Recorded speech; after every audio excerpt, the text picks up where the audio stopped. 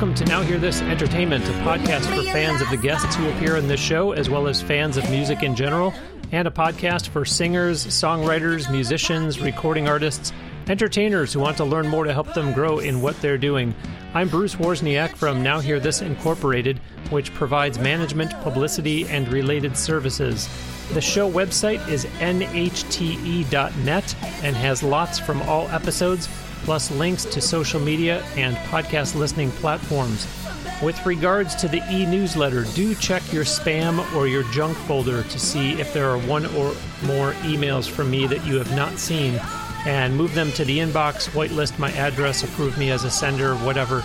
It's only once a week, but I do want to ensure that you're getting what I'm sending out each Wednesday.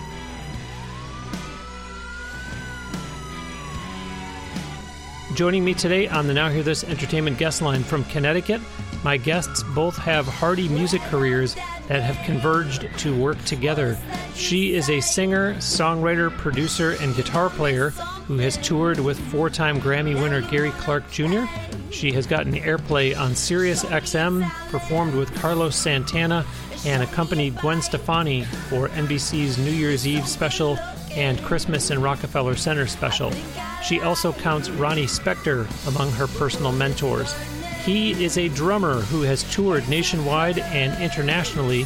Since the pandemic, he has been the in-house drum tech and has been playing on sessions at a studio there in Connecticut. He also operates a home studio, is an educator, and last fall started his own shop called Music Box Vintage.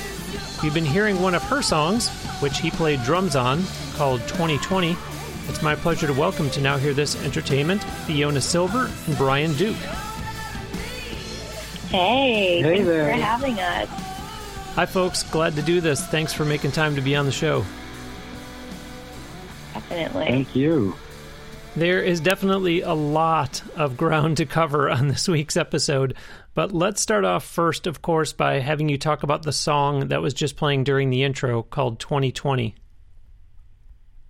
Yeah, so 2020 is pretty obviously about 2020, the year, which was definitely unique. Mm-hmm. And, you know, we Brian and I met here we're at Carriage House Studios, and that's where we recorded this song.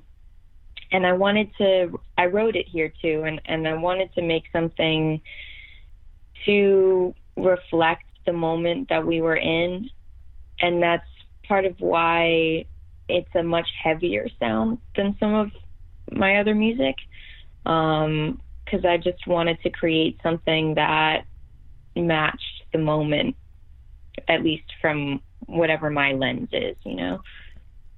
At what point in time did you write it, Fiona? Because I'm thinking of how long the darn pandemic dragged on, and let's face it, we were all, maybe 3-4 months into it, and it was something that we were so not accustomed to that I could see a songwriter conceivably saying, there's a song in this, only 3 or 4 minutes into it, but if you tell me I wrote it in December, Bruce, I'd say, yeah, that makes sense too. I wrote it, I believe, last June, and I think we recorded it in July maybe, so somewhere between June and July. Okay. So you started to allude to this, Fiona, but Brian, let's get something clarified here first. About a month and a half ago, I had been told that you were or are living in a recording studio. So the logical questions are, is that true? If so, how did that come to be? And for that matter, is it totally cool, or are there actually any drawbacks? So yeah, we've actually... We arrived here pretty early in the pandemic, and I'm good friends with the owner of the studio, Johnny Montanese, and I was on the phone with him, and he was like, hey, man, like, they kind of had to close down for a little while, so he invited me and my brother to come out, and we just kind of set up shop, and we're using the space to create while the world kind of was shut down. But yeah, so we're still here. Me and Fiona are still literally upstairs above this amazing recording studio. Wow. And it's pretty great. So when you say you were on the phone and he said, this is what's happening, and you and your brother decided, let's go there, you were going there from where? From somewhere in New York State, I'm guessing? We live in Brooklyn. So my brother Kyle he's back in Brooklyn now, and he's running the studio there out of our apartment in Bushwick. He was up with us for the first probably month and a half to 2 months in 2020. And so is Carriage House Studios closed still all this time? And so that's how you kind of have the freedom to live there and work on your own projects, or have they reopened? No, Carriage House has thankfully been able to reopen in like a kind of limited capacity. Fortunately, the space is large enough that we can like offer socially distanced sessions for full bands, which is something really awesome. And because of that, we actually get a lot of bands coming in from the city, since a lot of the studios there are a little smaller. Okay.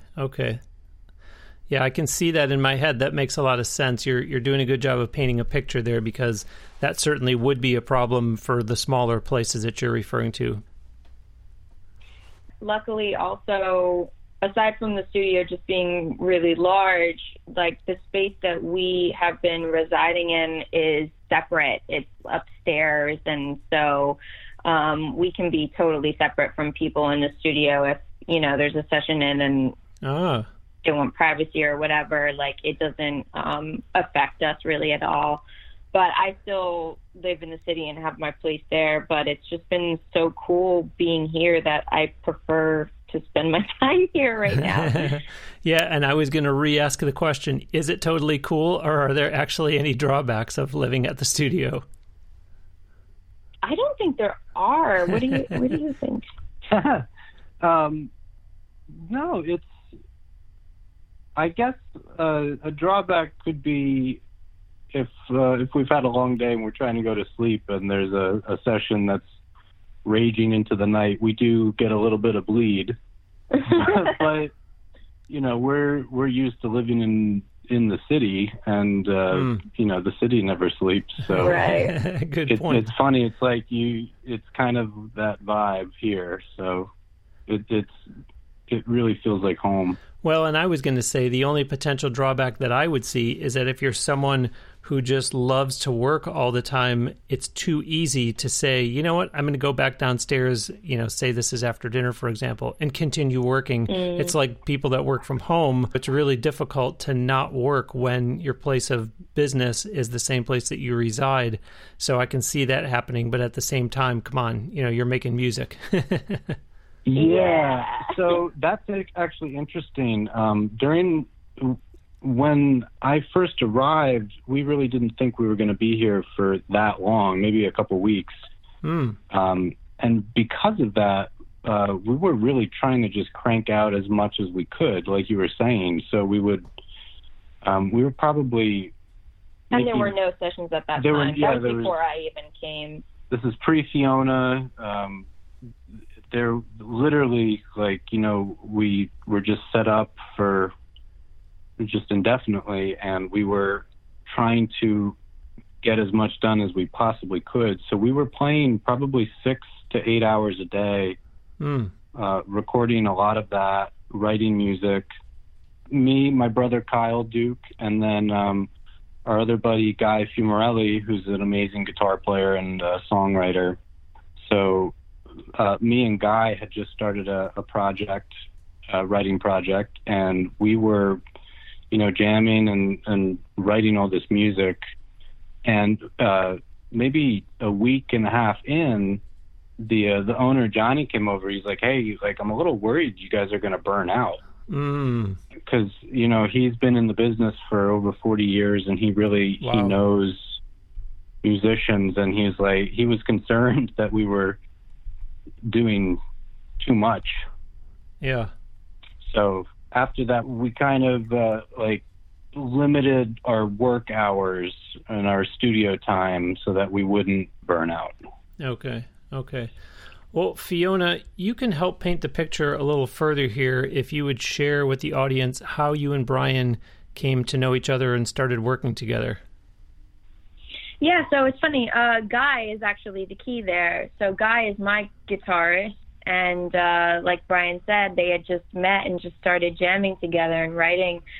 So Guy came to the studio, and of course, Guy's like a brother to me. You know, we've toured together. We've been in a band together for a few years now, and I immediately was like, "What? You're in a studio?" And like, I'm at my mom's house. Like, I want to go to the, you know. So I was super jealous at first. I was like, "This is crazy. I want to go to the studio." And then, luckily, I got the okay from the owner to come because, again, I mean, I think it's funny now at this point after having COVID be just normal life for over a year, it's almost easy to forget how jarring it was in the beginning and how freaked out everybody was, you know, and like, yeah. So yeah, I had gone to hang at my mom's house for a little bit and just get out of the city. And then, yeah, I came because Guy invited me, and I was like, cool. I didn't know Brian or his brother Kyle. I didn't know the studio or anything else. I just knew my guitar player was there, and I was coming to jam and make some music. and same, like, I only thought I was going to be here for like a week, maybe two, if I were lucky, you know? And now it's almost a year later, and the studio owners are like family, and Brian and I are together, and it's my dog's happy here. He's like got little dog friends, and it's wild, you know. But yeah, Guy's the key, and he helped write 2020, and he has an epic solo on that song. So yeah, he was a big part of helping to create that sound. And the cool thing also about being here when we wrote it and recorded it was that, unlike most of our situations in Brooklyn or, you know, in the city where we're super limited on funds and space and time, there was just an abundance of huge amps and gear and things to experiment with. And he used like a splitter so that he got like a really heavy bass end sound out of his guitar coming through a separate amp from you know, the mids and highs, and really just like had fun kind of doing stuff that we hadn't done before. So good. I really enjoy hearing positive stories that came out of the pandemic. And for those of you that have been listening to the show regularly and or reading my weekly blog, I honestly am very much a glass half full person. I'm always very positive, and when I write in my blog, or if I say something on this podcast that seems like, well, Bruce, I really had you painted as a negative Nancy, you know, kind of gloom and doom, woe is me. That's not the case at all. Unfortunately, the reality of the pandemic was there was so much bad that came from it. But my hat does go off to the artists that said, okay, this is simply an opportunity for me to pivot, and how can I still thrive in this different environment that I'm going to have to function in indefinitely? So there are a lot of artists out there that do have victories that they have talked about, wins that came during the pandemic, and the story that we're hearing Fiona tell is just the latest one. So that's really good to hear. Obviously, we can all say that technically it's not even over still, and here we are in April of 2021. In fact, before we get too deep into other topics, there's something really cool that the two of you were a part of at the beginning of last month. Talk to me about the live stream charity fundraiser called Save the Scene New York City that the two of you performed as a part of, because this was a real important initiative. Yeah, thanks for bringing that up. Brian, you want to? Yeah, so you were talking about Save the Scene NYC, which was a live stream event to benefit New York City independent music venues. And it's actually another band that I work with and perform with, this band out of Brooklyn called Pan Arcadia. They got together and they were like, hey, these venues that they love are shutting down left and right, and musicians are having a really hard time paying their medical bills and all this other horrible stuff. So the guys got together and they said, let's do something about it. They reached out to the Sweet Relief Musicians Fund and a few other organizations, and they put together this event called Save the Scene NYC. And we ended up raising a lot of money that is going to, and may have already benefited small venues and independent artists. That's awesome. Yeah, and just to say, Sweet Relief Musicians Fund is an organization that helps musicians who can't afford to pay their medical bills and stuff. So, obviously a super important thing, especially during COVID, but honestly all the time. Musicians, unless you're in the very lucky small percentile of super successful people, there's tons of just hardworking people out there who don't have the kind of benefits that other jobs might provide. And it's really important that these organizations exist to help. Music Cares is another one. There's a few out there, but obviously the more awareness and the more people just pitching in, the better. Yeah, and I'm glad that Fiona mentioned Music Cares, because I'm going to put a link on the show page for this episode at nhte.net to a past episode of Now Hear This Entertainment when I did an interview with someone from Music Cares. And it's a great program that the Recording Academy has. And as Fiona is saying, there's a lot more out there. But just for the benefit of those who are listening right now that are in the music business, and it doesn't just mean that you have to be a performer, but if you have some real grave situation, whether it's financial, whether it's medical, whether it's whatever it is, there was a really nice job done on that episode of describing exactly what Music Cares is, how people can benefit from it, etc. So I encourage you to go back and listen to that. And hats off to the two of you and everyone else who was involved with Save the Scene NYC, because as I said, there can't be enough of those kind of events.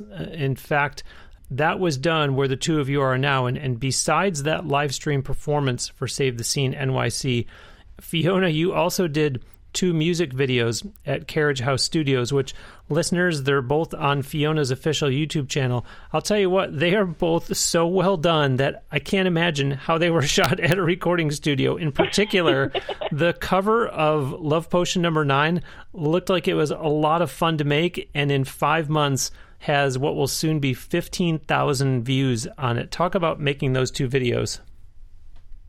Yeah, thank you so much.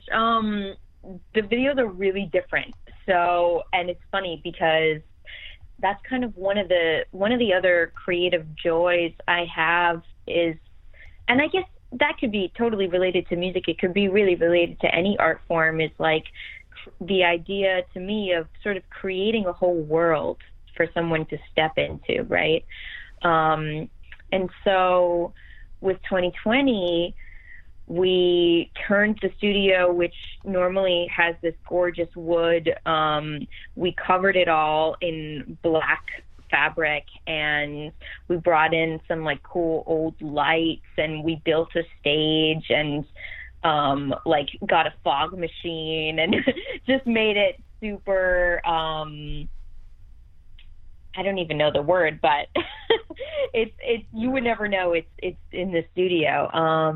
And a lot of that video, that's the part of it that isn't the band playing live, is footage that is both found footage and stuff that I recorded on my phone just around the city and from walking in protests for Black Lives Matter. And and I wanted to really, again, the song was one level of participating in reflecting on the year. But the video was really another level of it, because I think a lot more was said visually that wasn't said through the lyrics, and or as pointedly, you know.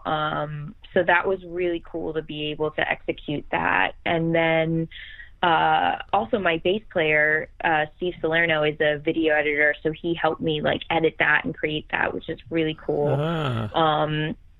And for Love Push number 9, that was 180 flip. Yeah, I remember. I think we woke up one morning, and this must have been, I don't know, way before Halloween. And Fiona's like, you know what? I want to do a Halloween video, something fun. And I was like, okay, cool. I'll let me know when you're ready, and I'll film you on my phone. And you said this was way before Halloween?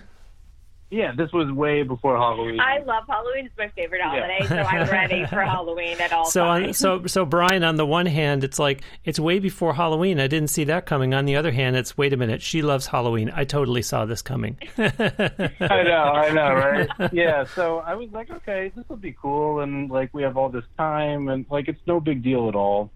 And I remember, a few weeks later, me and Fiona had set up downstairs, and we were just kind of working on it. And I remember Johnny walked through the live room, Johnny, the owner of the studio, and he kind of popped his head in, and he's like, hey, you guys are playing Love Potion. That's awesome. And then Fiona tells him that we're doing the video, and he's like, oh, awesome. And the next day, he comes in, and he's like, okay, so we're going to do this whole big production. And it went from 0 to 100. Wow. And at that point, we were a lot closer to Halloween. And I'll let Fiona tell you about that whole process. Yeah, it's funny. I remember us jamming on it and being like, I love a lot of different kinds of music, but I'm really, maybe a secret love of mine is 50s and 60s, doo-wop and old school pop music. Okay. And so, this song is from, I think, 59 maybe. And it's just a great tune. And I thought, oh, this is kind of cute. And Johnny is from that era. He was like, oh my God, I remember this song. And so he got really excited about it, which was just a cute coincidence that he connected in that way. And so he decided it'd be fun to bring in a friend of the studio who's worked here before, which is Dennis Dunaway. And Dennis is a founding member of the Alice Cooper Band. And Dennis, classic Alice Cooper, you just get all the visuals there, also loves Halloween. And big surprise. Yeah. And so it was really cool. He came in and he recorded the song with us. And then after we did the recording, we started planning the video. And, it was just really fun. And I think the other sort of, it's funny, these two songs, 2020 and Love Potion, they're foil characters of each other, because while 2020 is really heavy and real and all this stuff, reflecting on the moment, I wanted Love Potion to be the complete opposite, where I said, you know what, shit has been really real. People want to break from reality, I want to have fun. I want to do something that lets people escape for a minute and just kind of bring some levity to this time. And I feel like it was such a gift that we were able to do that and to create this whole little story through the video.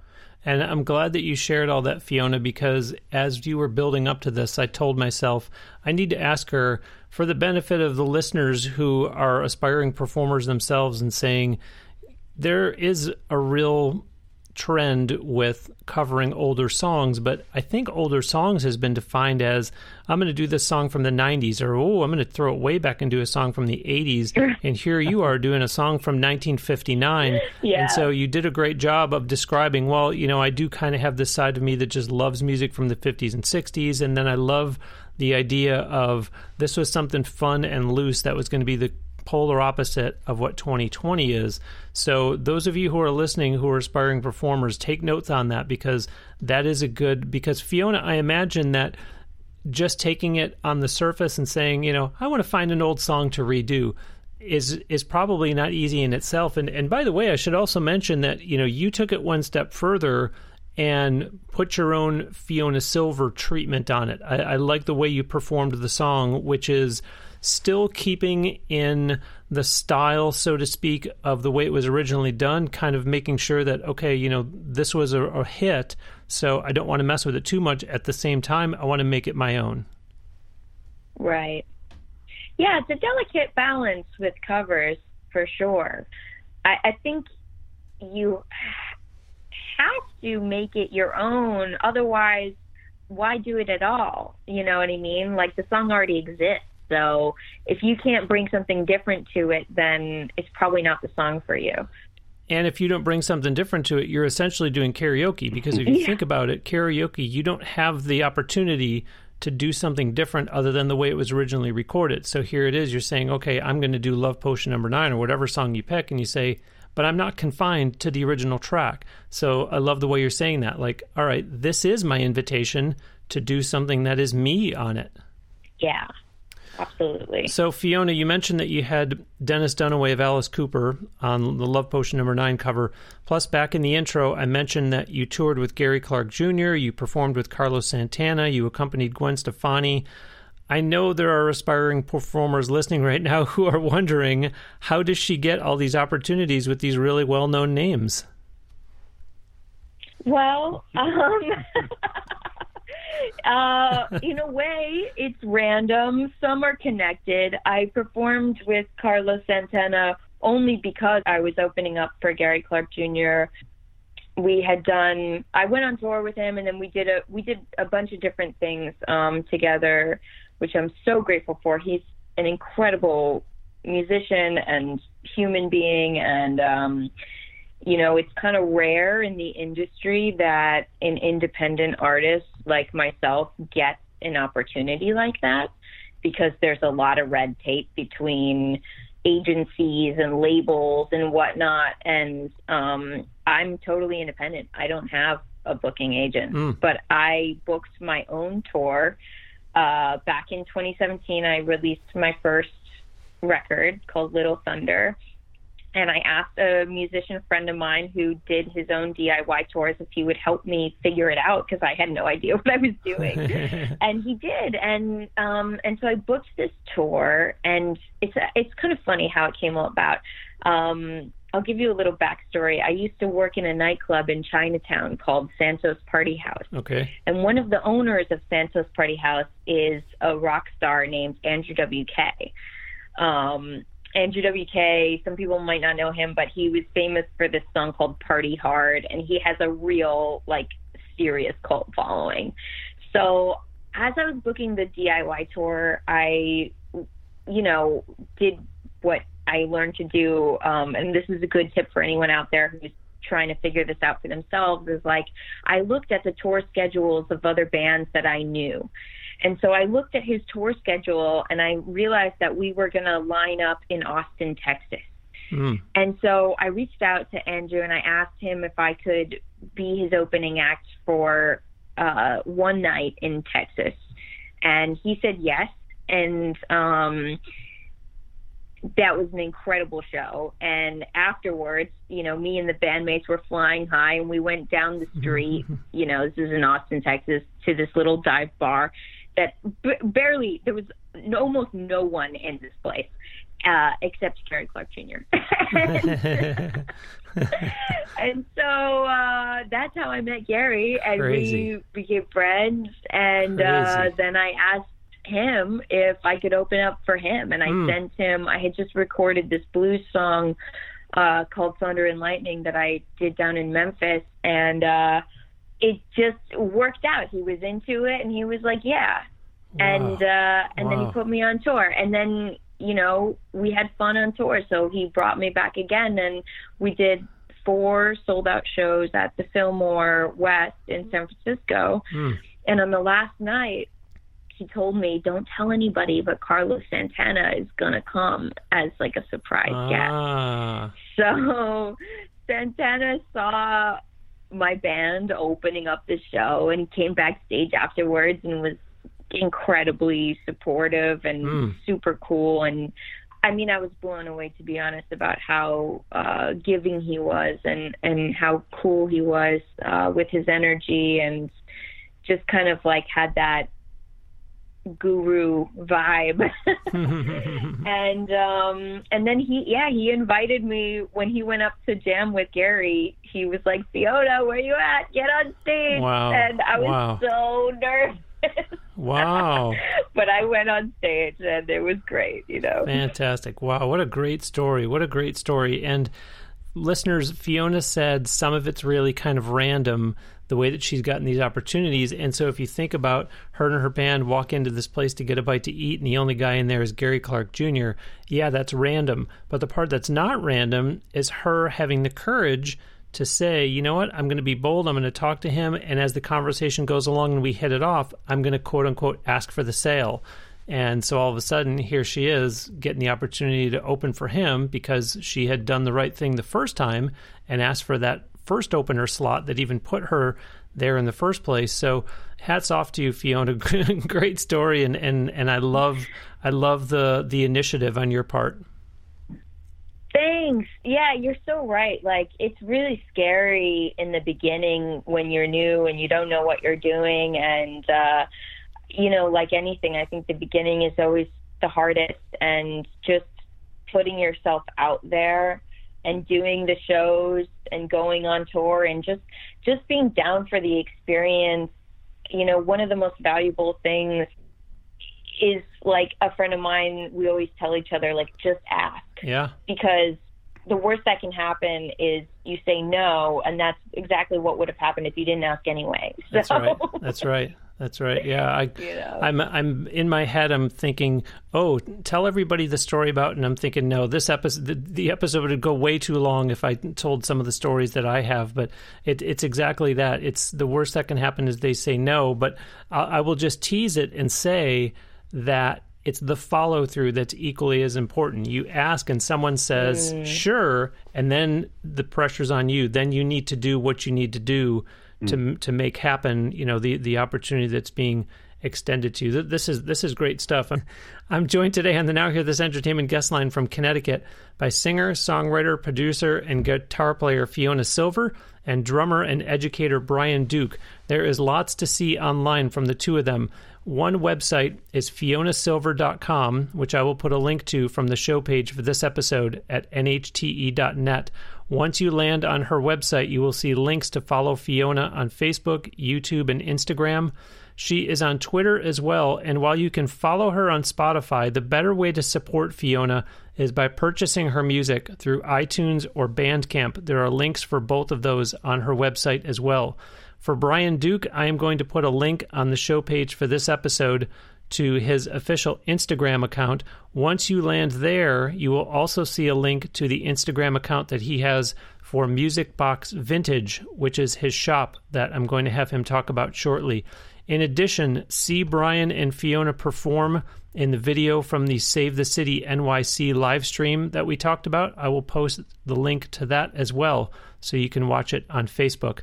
Meanwhile, please remember that I am here to help, folks. If you have, or if someone you know has questions, you or they need help with your or their music career, or even with podcasting, I do offer private one-on-one video consultations. My company, Now Hear This Incorporated, has been working with artists on their music careers for over 15 years. In fact, there are articles on the homepage of the website about the two newest clients. And of course, I've been doing this podcast every week for more than 7 years now. Go to nowhearthis.biz, it's HEAR, nowhearthis.biz, to not only read about those two newest clients, but for the article titled Video Consultations Now Available, and then use the link in there to get a personal session scheduled with me. Brian, before all that, I was asking Fiona how she gets all the opportunities that I had named back in the intro. You have worked with quite a number of artists yourself, from a band called Kale and the Gravity Well to guitar virtuoso Roger Philgate, who is a former member of Wishbone Ash, plus Jessica Lynn, who has actually been on this show twice.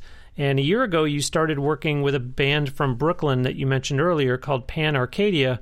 And of course, you even perform live with your brother Kyle. So, similar question, how do you manage to stay so busy and always have so much work? Well, it's the hustle. You know, everyone talks about the hustle, and networking has always come very easily to me, and I really enjoy making connections, whether it be for myself or for other people. It's super satisfying when you're able to be that cog that initiates something. So I'm just always trying to kind of like connect the dots or like put pieces together.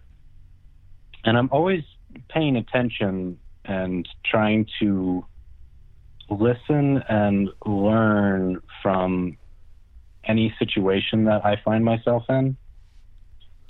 So whether that be hanging out at the hang after a show, or being at a studio session, or just hanging out with a group of friends, I'm always kind of like taking note on what is happening and seeing if I can make connections of some sort. And that I kind of attribute to my ability to keep busy and actually, you know, stay afloat in this industry right now. It's such a, as everyone knows, it's such a crazy, volatile industry. It's difficult to hang in there, but if you really apply yourself and you look for the opportunities, things will come eventually. Yeah, and for those listening who have been with me for a while, you're probably saying, oh boy, Bruce is probably just grinning from ear to ear and just lapping this up, because you know that I'm always preaching about the value of networking, the fact that you can never have too many contacts. And there is something to be said, Brian, for the approach that you're describing, because there are the artists out there who are just so in your face that are always looking to tell you about themselves and promote themselves and hand you some sort of CD or promotional item or whatever it is, versus someone like yourself that, yeah, everybody's always looking for work, but you're also saying there's something new to be learned every day, as the saying goes. And so I'm going to kind of be a sponge, and I'm going to shake hands and meet a lot of people, but I'm also going to listen more than I talk, which is hugely important. Yes, listening is huge, and attention to detail. You know, like you mentioned, Jessica Lynn's been on the show a few times. One of the things that always just completely blew me away about her, aside from her work ethic, is her attention to detail. She knows everything that happens on stage, and then after the show, she can remember names and faces. It just blows my mind. Yeah, I did 3 international like world tours with her, and she would remember these people. I'm really bad with names, so I could never understand how she was able to do that. But it makes a huge difference. People really respect that, and obviously people feel closer to you as an artist when there is that connection. Yeah, for sure. And there's that old expression, God gave you 2 ears and 1 mouth. Which do you think he intended you to use more? So when you are listening and you're absorbing what someone's name is, or there was someone that I used to work for in a past life, as they say, who taught me the lesson that you find out what people's interests are, and all of a sudden the next time you see that person, you say, so have you been out sailing recently? And the person just thinks the world of you because you remember the fact that they like sailing, and that's just a sign of being a good listener. Yeah, it's huge, and it will pay off, so to speak, but it's just a good way to live, to, be more interested in what other people are doing. Yeah. Just connecting the dots of sort of what we were talking about, of having the courage to, go out on the limb and ask or advocate for yourself. It's also important to know, like, when that's appropriate and how to do it with tact, and, because I feel like you see a lot of people just kind of asking for things that maybe they shouldn't be, and it definitely turns people off at times when you want to be winning them over instead, Yeah, absolutely. I'm picturing, as you're saying that, Fiona, I'm picturing an artist that's doing a meet and greet, and an artist walks up to them and says, "Hey, can I open for you? I'm an independent artist, and I've done this, and it's like, this is a meet and greet. This isn't the time for that. Yeah. We're going to something like the NAMM show, and you walk up to someone's booth, and the first thing you do is say, 'Hey, do you do any endorsements for artists?' It's like, 'Oh, nice to meet you. My name is Bruce. How are you?'" Yeah. Yeah. Brian, a couple times I know I have mentioned Music Box Vintage. Share with the audience all about that.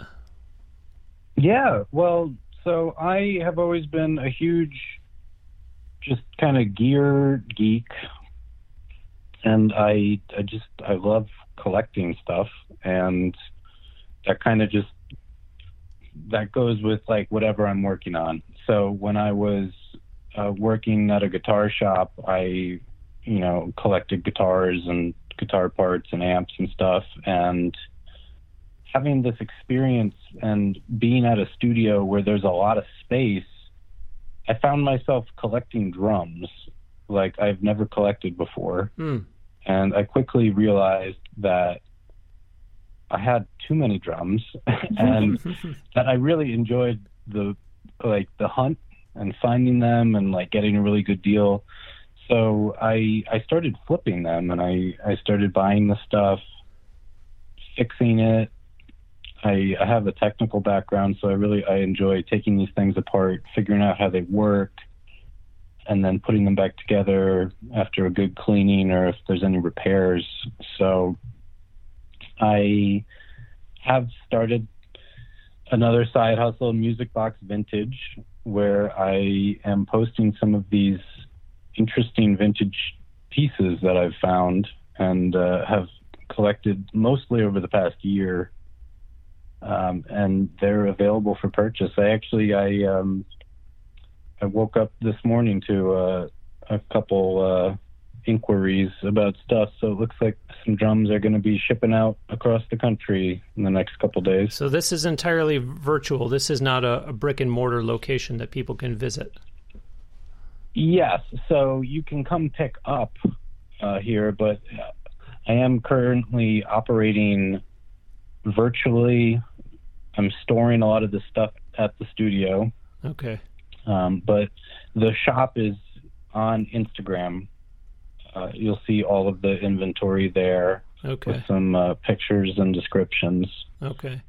Yeah, I just had a guy who actually drove up from North Carolina. Wow. To pick up a drum. Wow.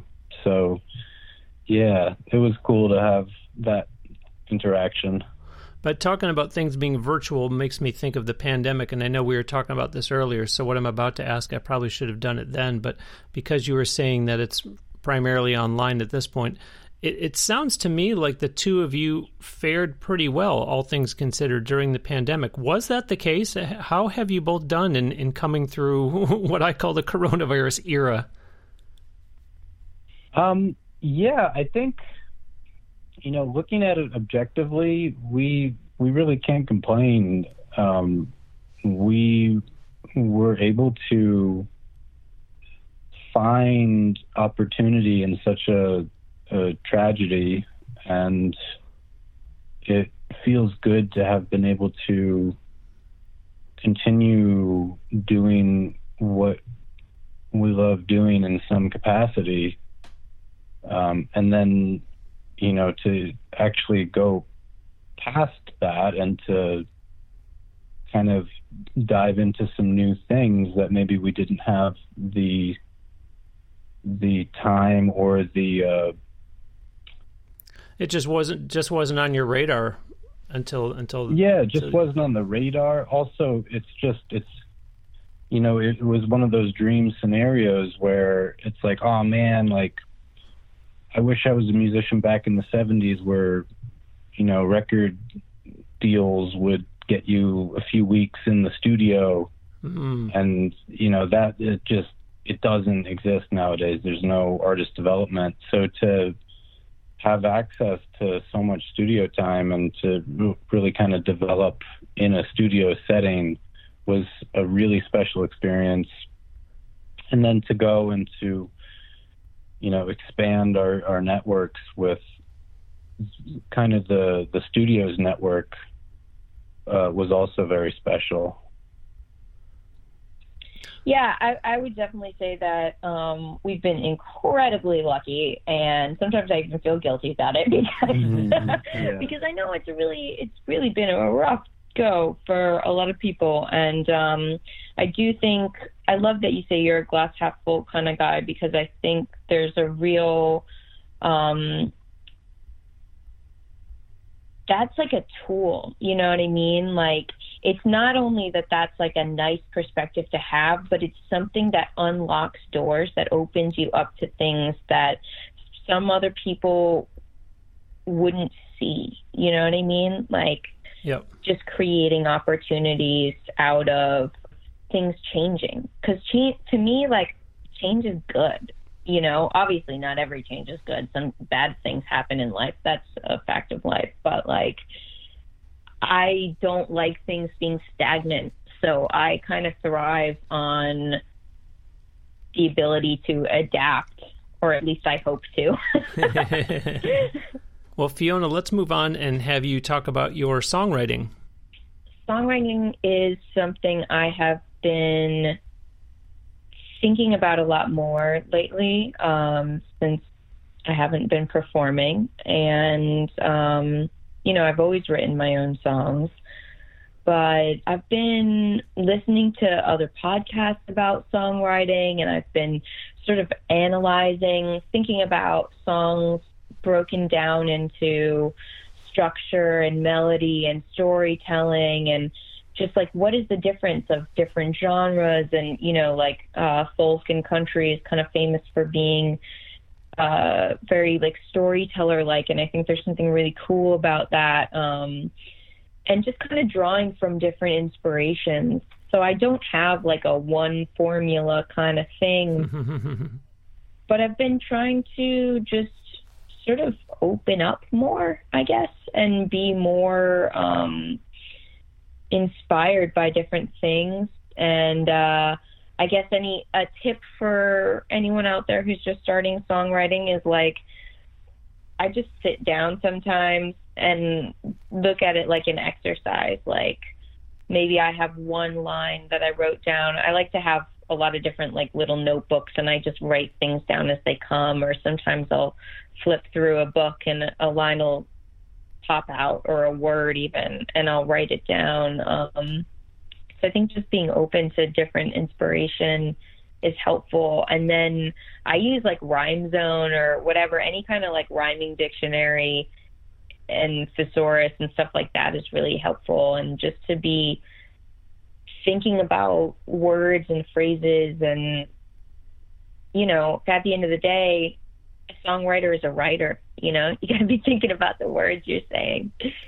Well, and I love that you mentioned kind of the step back that you took and said, okay, let me listen to some podcasts, let me kind of listen to some songs and see if there's something that I can do differently, meaning that sometimes you can say to someone, what is your songwriting process? And boom, out pops the answer, because, they know what their songwriting process is, and it's kind of regimented, as opposed to, well, I usually write myself, and, you know, I'll discipline myself now. And then, like you said, even if I just sit down and write one line, but to take a step back and say, hey, there's always room to learn something. I know that I was recently listening to a song myself just in the last few days, and as I was listening to it, it just hit me right away that, wow, they really got to the hook really fast in this song. And so when you're listening with that kind of ear, it does kind of put your antenna up to, okay, what was the songwriter thinking that they chose to structure the song that way? And so I love that you're saying that that's kind of the analytics that you're doing on some of the lessons that you're learning or the songs that you're listening to, so that you can kind of still do your own thing, but say, I'm going to pull something from over here that I learned and some from over here that I heard, and it's just going to benefit you in the long run. Absolutely. And, you know, it's cool if you have a style, like, that's great. It's not to say that you have to do everything, but, you know, at the same time, I don't think that there's one formula that makes a great song. And I think that that's maybe a misconception, right? Like, that there's like this formula for pop hit or whatever, and it's like, a great song is just a song that you have an emotional connection to, that moves you in some way. And sometimes that's the simplest thing. It could be like a one-liner that just gets repeated, and sometimes it's, you know, like a Bob Dylan whole, like, really long, intricate poem or something like that, and everything in between. But just to know that it doesn't have to be one way, you know, and it's really about, like, what's the feeling you're going for. Yeah, I love that you said all that, because there is this song structure that's out there that you need to kind of know about, but it doesn't mean that it absolutely positively has to fit that formula. I had a client who wrote a song one time. She wasn't really all that happy with the bridge, and lo and behold, she would start performing the song after that and just left the bridge out altogether. And I said, well, I know you were going to kind of maybe think about rewriting that. Is that kind of what you're thinking? And she said, no. She said, I'm just done. I'm just going to leave the bridge out altogether. And that's the kind of the flexibility that you're referring to, Fiona, is that you can do something like that. If you're going to leave the bridge out, you leave the bridge out. And if the song touches someone and it moves them in a certain way, then who cares that there was no bridge or whatever you did with it? That's somebody, you know, who goes by the book might tell you, you shouldn't have done that. You really should have X, Y, Z. If the song works and you as the writer and the artist are happy with it, and you know that it's making an impact on audiences, then you're done and move on and write the next one. Definitely. Yeah. Now, before we close, I do want to give you both a chance to talk about gear. Fiona, I know you've got a few endorsements, and Brian, I think you have at least one. Plus, I'm sure a lot of musicians out there are interested to hear what you both play. Sure, yeah. Brian's much, he's much more knowledgeable than I am about gear. I am a very, like, old school, simplistic. Usually I just play my Reverend electric guitar, which I love because it's pretty lightweight, which I'm a very small, petite person, so that's important for me. Like, I can't really mess with a Les Paul or something like that. It just doesn't work for my body size. But yeah, I love my guitar. I usually will have like one distortion pedal or so. Like, I'm like super simple. I love just nice analog, old school tube amp, my guitar, and that's it. But I also am endorsed by Luna Guitars, which I used to play a lot more ukulele, and they give me a gorgeous ukulele, which that's also actually a fun thing for songwriting, is like sometimes just switching the instrument can really bring out new things that, like, I write differently on a ukulele than I would on a guitar for sure. Mm-hmm. And same with piano. So, but I'll let Brian talk about his gear. Yeah. So I have a lot of endorsements. I'm currently with Remo for drum heads. I play Vader drumsticks. I use RCI Starlight drums. I work with Klotz cables, Tascam, Simpad, snare weight. Wow. Oh my gosh. There's a lot more. I'll tell you what, I love that you're making me look bad in the fact that I said I think you have at least one, because it's great that you have so many. That's awesome. That's great to hear. I love being wrong in this scenario. Well, you weren't wrong. I do have at least one. What a guy! What a guy! Yeah. So I'm super into the gear. I remember the first time I went to a NAMM show, which was with Jessica Lynn. I just had a field day going around, and like it was a networking party, and I must have left that NAMM show with at least probably 4 endorsements. Wow. And then in the months after that, with all the follow-ups, I fleshed it out more. But as a kind of tip for anyone out there that's looking into endorsements, one is just if you are passionate about what you're doing and about what you're using to do it with, just keep using that stuff, because artist relations people love to hear how you've been using their product for years and years and swear by it. And, you know, they love hearing why you prefer their product to someone else's. And the loyalty, because when you are endorsing a product, you're doing that hopefully because you really do love that product. I know that there are some much higher level endorsements where a company will reach out to an artist and offer to pay them, you know. Sure. So there's a whole rainbow of endorsements and different levels. Yeah, and I'll say too, like, I don't say that I'm like a Fender or Gibson artist, but I do work with those companies on different levels, like, and Supro Amps has always supplied amps for my tours, and Fender supplied our amps for when we were at those San Francisco shows with Gary, and Gibson reps Guy Fumarelli, my guitarist, and has been super generous with lending us guitars. And, you know, there's a lot of different ways to work with companies, and it's nice to be just involved with people who love music and love instruments, you know. I also work with a company called Something, which they've been making this really cool, innovative shaker that you can play while you're playing with 2 drumsticks. And then I think me and Fiona both work with Telefunken, microphone manufacturer. Okay. Well, we're going to close today with another one of Fiona's songs, one called Dark Blue. Before I let you both go, though, Fiona, tell the audience all about this song, please.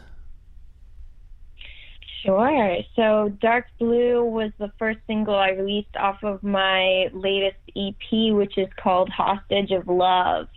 And this song kind of gives a little nod to my love of the 1960s. And it's just a fun... It's like a fun song, but it's also, you know, a little bit of song about heartbreak. And, you know, Dark Blue is my way of talking about sort of being in a sea of emotion and overwhelmed and wanting a little bit of a lifeline to get out.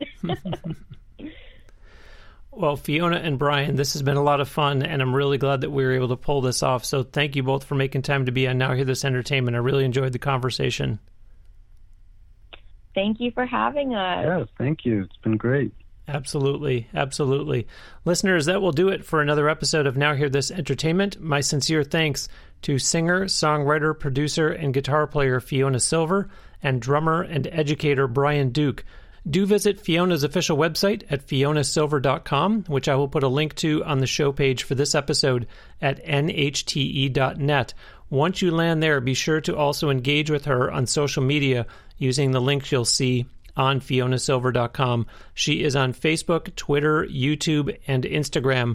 Remember that you can follow her on Spotify too, but please don't just stream her music. Support Fiona by purchasing her music from iTunes or Bandcamp, both of which you will find links for on her website. Brian's official Instagram account is at Brian Duke Music. I will have a link for that too on the show page for this episode at nhte.net. Remember that once you go to his Instagram, you will also see a link in his bio for the Instagram account for Music Box Vintage, which you heard him talking about. Plus, you can see Fiona and Brian performing together in the video from the Save the Scene NYC live stream on Facebook. I will put a link to that on the show page for this episode as well at nhte.net.